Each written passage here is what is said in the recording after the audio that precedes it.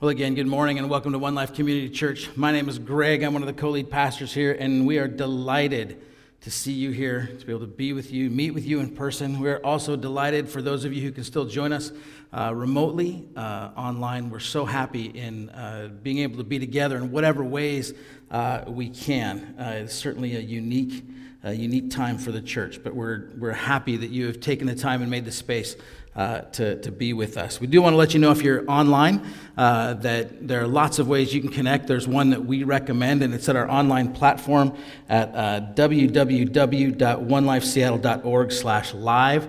There's lots of cool things there. It's got online connection card. It's got the chat. It's got Bible verse. It's got Bible setup tools, all kinds of stuff for you just to help make that a great experience. So if you can get to that, awesome. But whatever way you're joining us, again, we're happy that you're able to do so. Let's take a moment and pray. Dear God, I give you great thanks for this day and for your presence in our lives. I ask that you would continue to draw us together from wherever we're at, both where we're at internally and where we're at in physical space. God, that we celebrate and enjoy being in the presence of the God who can bring people together regardless of those things. And that you are the one thing that can unite all people. And so we ask, God, that you would continue to do that work. Make us of your heart and mind, that we would be one with you and one with each other. We ask this in Jesus' name. Amen. Well, we are in the 7th week of a sermon series that's entitled Embodied Presence. And it's a sermon series that's kind of built on this desire we had to go back and kind of revisit our mission statement, but also not just revisit it, but also sort of evaluate it and look at it. Like, how does it work in today's world, right? And what does it look like to live out our faith today? And so, real quickly, our mission statement, when we came up with it, we wanted it to be simple and also unique, and so we just left it at our name, One Life Community Church. And what we explored was that there's one life, this one life in Jesus, the one life in the triune God, or the Trinity, and it's that life that is sort of the cornerstone for all life, that is the source of all life, and that there's a fullness of life that exists in participating with God in that life. And so in that section, we did 3 sermons. We looked at how that impacts our relationships, what that says about prayer, and then how do we participate in the world through the life of Jesus. And then the next section was community, right? That there's a fullness of life that exists in being rooted in and serving in our neighborhoods. And so we looked at what it meant to be in a place. What does that matter, that we consider the places we're in? Instead of thinking that when we come there, there's like been nothing that's existed before us. And then what it means to serve in those places. And then last week, specifically looking at what it means to be hospitable, both as a guest somewhere, but also as a host. And then today we're going to start the last 3 weeks of this series, which is going to be looking at church, that there's a fullness of life that's found in being the church. And the way we've kind of always phrased this is the church, nothing more and nothing less. And so today we're going to be looking at the story, remembering and telling the story. And then over the next 2 weeks, we're going to look at what it means to worship and what it means to have and be on mission. And these certainly don't cover everything, but they did feel like the ones that were going to be the most helpful for us, trying to participate in God's work in all the spaces and places we're in these days. Now, today, again, I said we're starting this 3-week kind of exploration of the church part of our name and mission statement. Again, we've talked about as we are the church, nothing more and nothing less. And what we really mean by that is that the church throughout its history has kind of been trying to find its space, and one is sort of staging kind of hostile takeovers that don't have any concern for the places they're in or anything like that. For those of you who are older, maybe if you remember the Blues Brothers movie, and the 2 characters in that, they're on a mission from God. They're getting the band back together, and they're going to go play this show. On the way to the show, though, they destroy anything and everything in their path, right? And that's kind of that model, is we're on a mission from God, and whatever we lay waste to in our sort of achieving that doesn't matter. But the other side is that the church sort of becomes the religious department of some other movement or some other culture, right? And both of these miss the mark, because the church is called to be a participant in God's work in the world, right? And so, I wanted to read this section from Isaiah because I think it really helps set the tone for that, and also how God tries to keep us on the mark, so to speak. And so this is Isaiah 58, verses 4 through 10. It says this: "Yet on the day of your fasting, you do as you please and exploit all your workers." And God's been talking to them about how they're carrying out their lives, both on holy days and days that they don't consider holy. So, your fasting ends in quarreling and strife and in striking each other with wicked fists. You cannot fast as you do today and expect your voice to be heard on high. Is this the kind of fast I have chosen, only a day for people to humble themselves? Is it only for bowing one's head like a reed and for lying in sackcloth and ashes? Is that what you call a fast, a day acceptable to the Lord? Is not this kind of fasting I have chosen, to loose the chains of injustice and to untie the cords of the yoke, to set the oppressed free and break every yoke?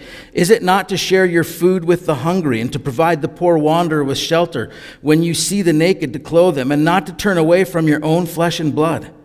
Then your light will break forth like the dawn, and your healing will quickly appear. Then your righteousness will go before you, and the glory of the Lord will be your rear guard. Then you will call, and the Lord will answer.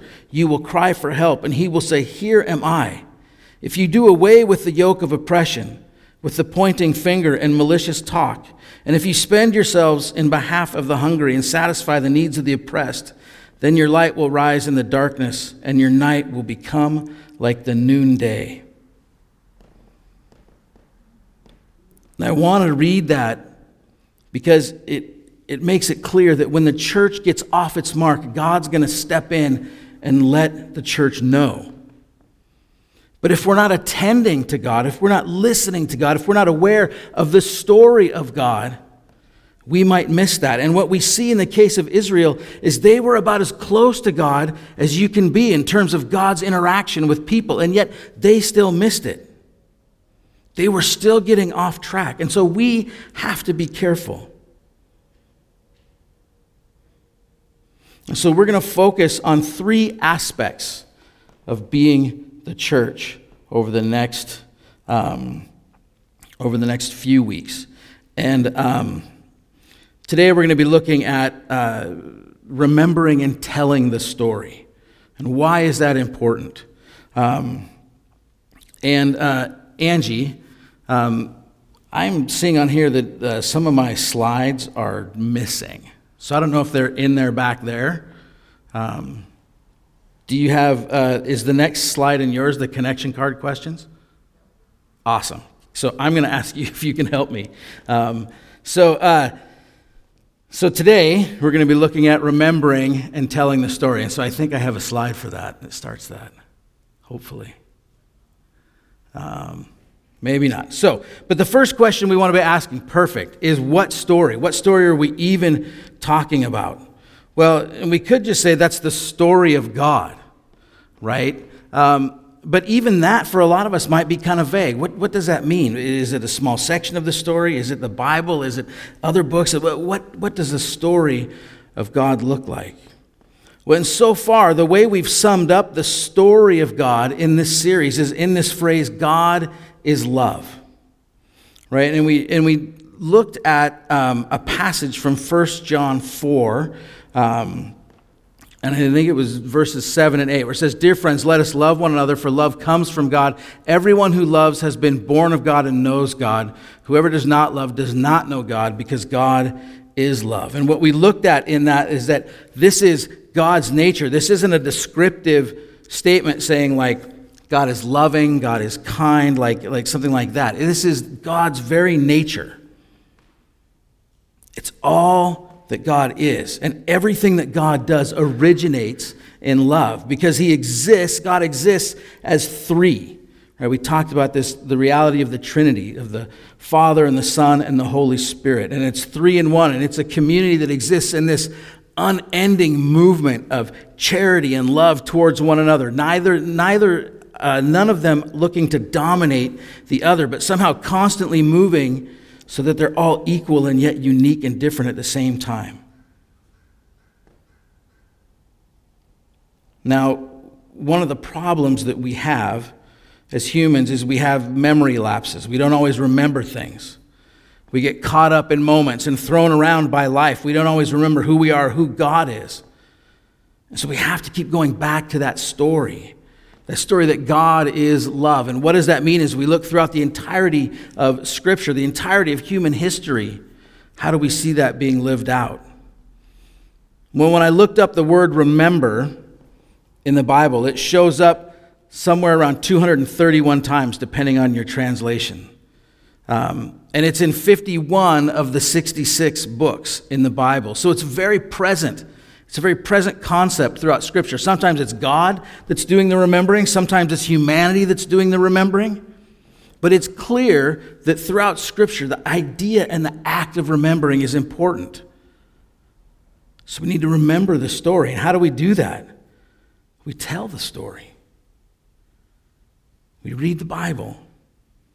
We engage and participate in our life and see where we see God moving in our lives. And we pray. We communicate with God. And then we keep telling the story. Right? And the church or the people of God have done this in lots of ways throughout human history. There's orally, just retelling the story. The Israelite culture for a long time passed the stories of God on just through storytelling.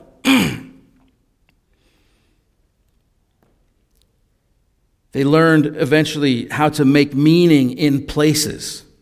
If we look at Joshua 4, 1 through 7, it says this. When the whole nation had finished crossing the Jordan, this is right at the point where here, I'll just read it. When the whole nation had finished crossing the Jordan, the Lord said to Joshua, choose 12 men from among the people, one from each tribe, and tell them to take 12 stones from the middle of the Jordan, from right where the priests are standing, and carry them over with you, and put them down at the place where you stay tonight. And so Joshua called the 12 men he had appointed from the Israelites, one from each tribe, and said to them, go over before the ark of the Lord your God into the middle of the Jordan. Each of you is to take up a stone on his shoulder according to the number of the tribes of the Israelites, to serve as a sign among you. In the future, when your children ask, what do these stones mean? Tell them that the flow of the Jordan was cut off before the ark of the covenant of the Lord. When it crossed the Jordan, the waters of the Jordan were cut off. These stones are to be a memorial to the people of Israel forever. And if you remember, we looked back at that story, and there's this moment where God says to Joshua, they're just getting ready to enter the promised land, but they have to cross the Jordan, and it's at flood stage, so it's like a mile wide and really raging, and so there's really no way they could cross it. And so God says, no, but what has to happen is the priests carrying the ark, they have to get their feet in the water. Once their feet are in the water, then the water will stop up and they'll be able to cross. And what was God's asking them to do is participate, just take a step. And so their feet get in the water, does just like it says. And then God says, and now tell these 12 to go back and get some stones and bring them out and build a monument here. So that when your kids ask, anytime people pass, that story is present. Right? So there's how they tell the story, they speak it, but then they set up things to remind them. Throughout the history of the church, there's been this way of attending to Scripture. Right? We read in the Bible, the very earliest of the church, that they're leaning into the words of Scripture. The apostles are teaching out of the Old Testament, because that was their Bible. That's the Bible they had in the very, very early church. And then they would read letters that the apostles or people connected to the apostles had written. And they would teach out of those. They're attending to it. Israel, if you remember in Deuteronomy 6, they were told to bind the words on their wrists and on their foreheads. And that was a way for them to seep into their heart. The words would be ever present.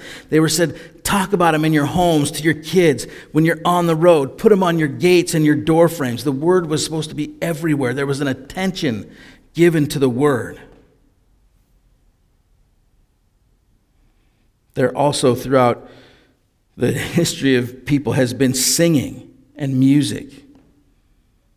right? As soon as they crossed the Red Sea, right, in Exodus, there's this moment where Miriam breaks out into a song of praise, proclaiming that God is great and God has saved them. All throughout the Psalms, we read the lyrics of songs that the Israelites would have sung when they were together, when they were traveling to the festivals, the big festivals. They would travel into Jerusalem. The people would sing them on the way, sing songs on the way out. We have hymns from the early church. And then over time, we've added new songs we sang this morning. All of that is to remember and tell the story. Even the spaces that we're in are supposed to tell the story. Right? The very first temple of all is creation. We read in Genesis that God creates this space. And then we're told that God puts God's image in that space. God creates humanity in the image of God. And that's what you do with a temple.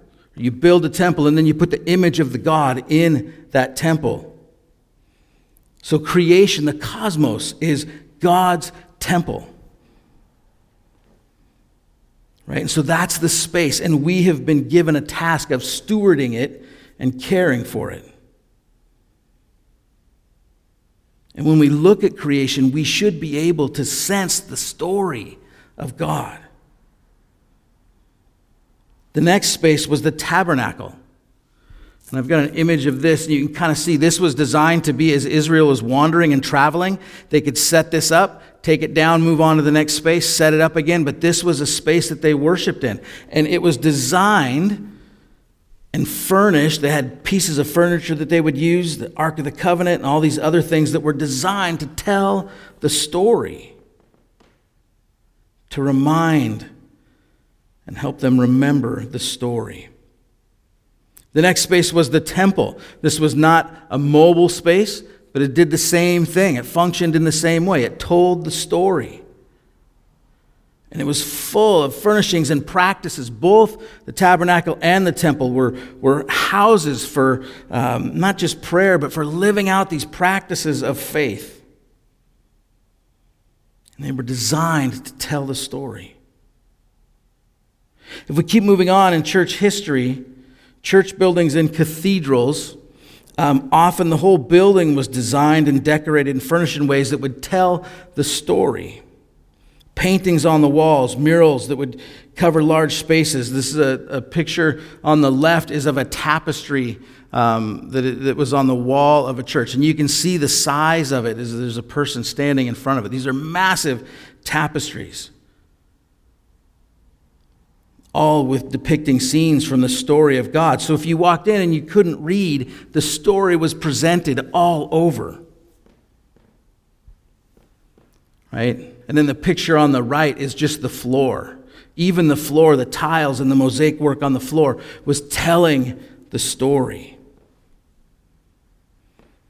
It wasn't just the artwork and the decorations, but the architecture of medieval churches and cathedrals was designed in such a way to try and tell the story.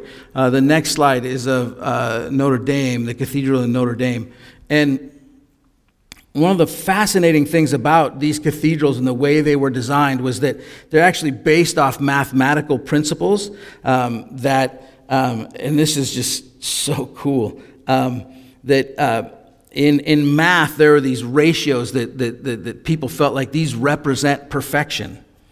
Right? And then those get expressed not just in architecture, but also in music. You see there's certain ways songs that are written, certain ways buildings are designed, and there was this belief that what it did was that it got your mind, it facilitated your mind thinking of something bigger than you.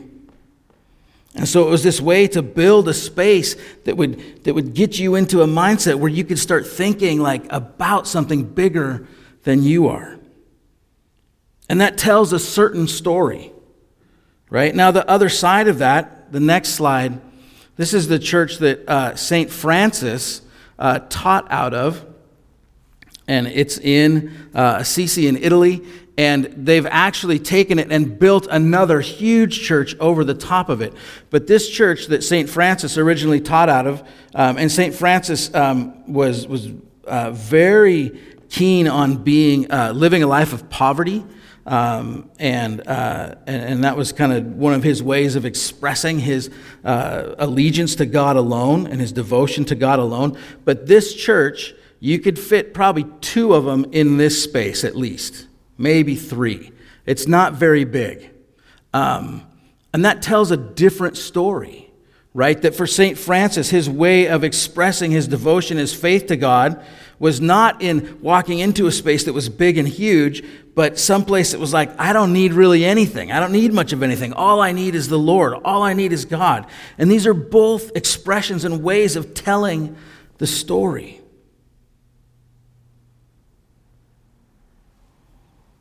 Recently, some of you who know me know that Angie and I, my wife, we bought a house in the summer of 2000 in Wallingford. And we had this vision. I was working as a campus pastor at the time, and we'd had this vision for several years to have college students live with us. And so we were finally able to do that. And we had a bunch of students live with us for 14 or 15 years. And it was fantastic. The amount of life that was lived. Our 2 kids were born and grew up in that house. And it was just this amazing place full of life. And I remember the things that we had and the structures we had and the sort of monuments that we had that would tell our story. And I recently had the opportunity, we moved out of that house in April of 2017 to move into this neighborhood and be part of this neighborhood.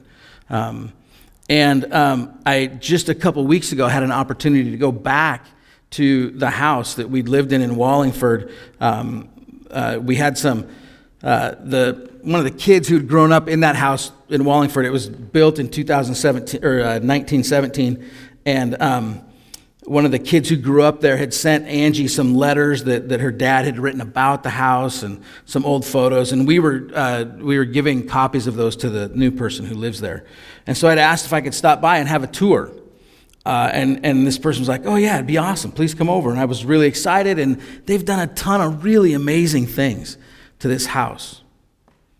But as I walked through, I realized there's none of the monuments, so to speak, that we had put there. And there's some rooms that are still the same, and it's painted the same. Most of the walls are still in the same place. Some of the walls are completely gone. But none of the art, the music, or the life that was there before us, and anything that would really give any sign that we had been there, was still there. And this is where I think the most important part of remembering and telling the story comes in. Because it's the people.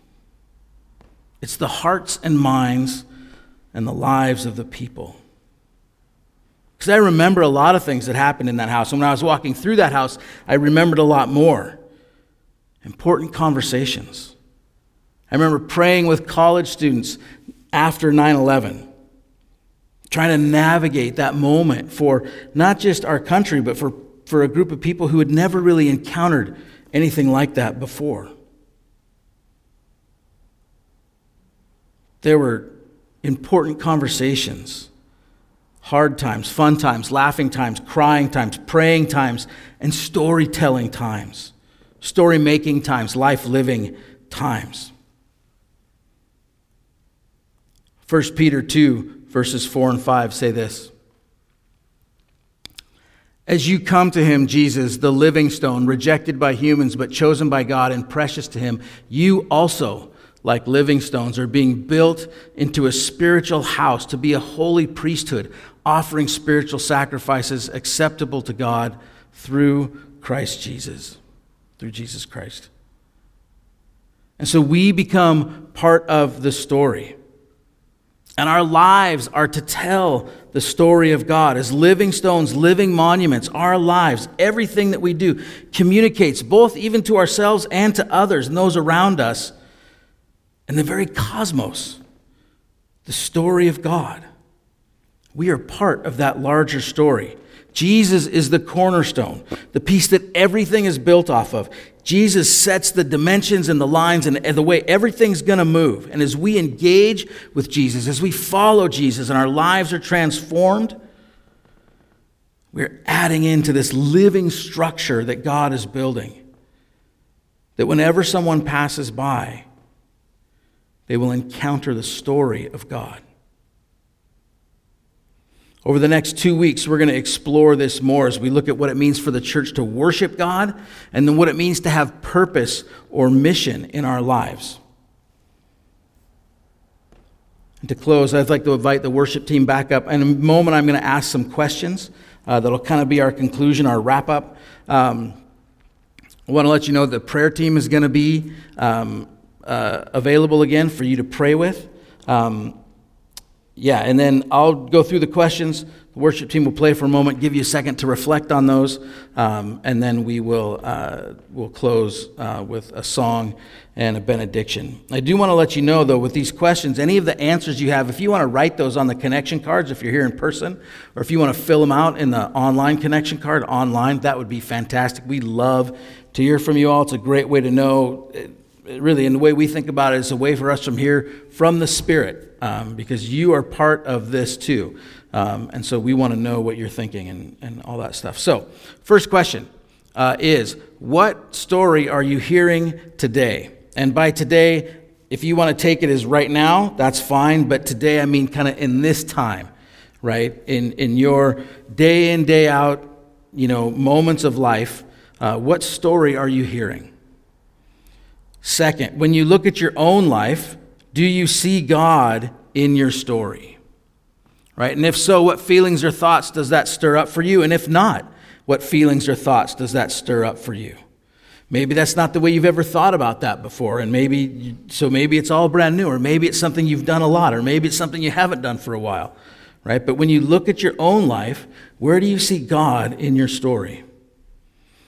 Third, is there a difference for you when you attend to God's story individually or when gathered together with others? And if so, can you describe that? Like, what is the difference between engaging with God's story on your own or doing it gathered together? Whether that's gathered together in person or remotely, but is there a difference when we're present with other people? And then there's one more question that didn't get on there, but that question is, what are you doing individually and as part of a community to both remember and tell the story of Jesus?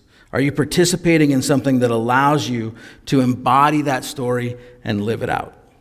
Let's pray. Dear God, I give you great thanks for this day and your presence with us. Father, I pray we would be attentive to where you're moving. Lord, you give us signs and insights all over. I pray our hearts would be open, our eyes would be open, our person, we would be open in every way that we can to attend to that, to notice that, and then to follow you wherever you're leading us. God, may we live out together what it means to be your followers in this world, that the world could know the story and receive the story of God and know what it means that God is love. I ask this all in your name, Jesus. Amen.